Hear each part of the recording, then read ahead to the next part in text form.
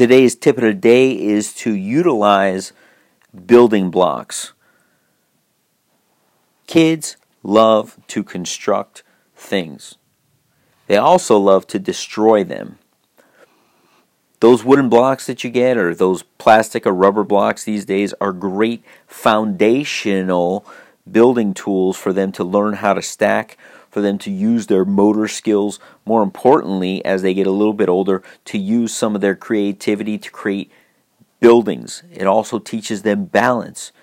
It helps them learn about gravity when this thing gets destroyed.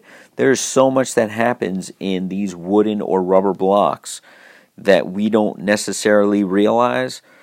In our home, with a young one right now, the building blocks come out at least 4 times a week, and he absolutely loves them. At this point, they're becoming throwing blocks.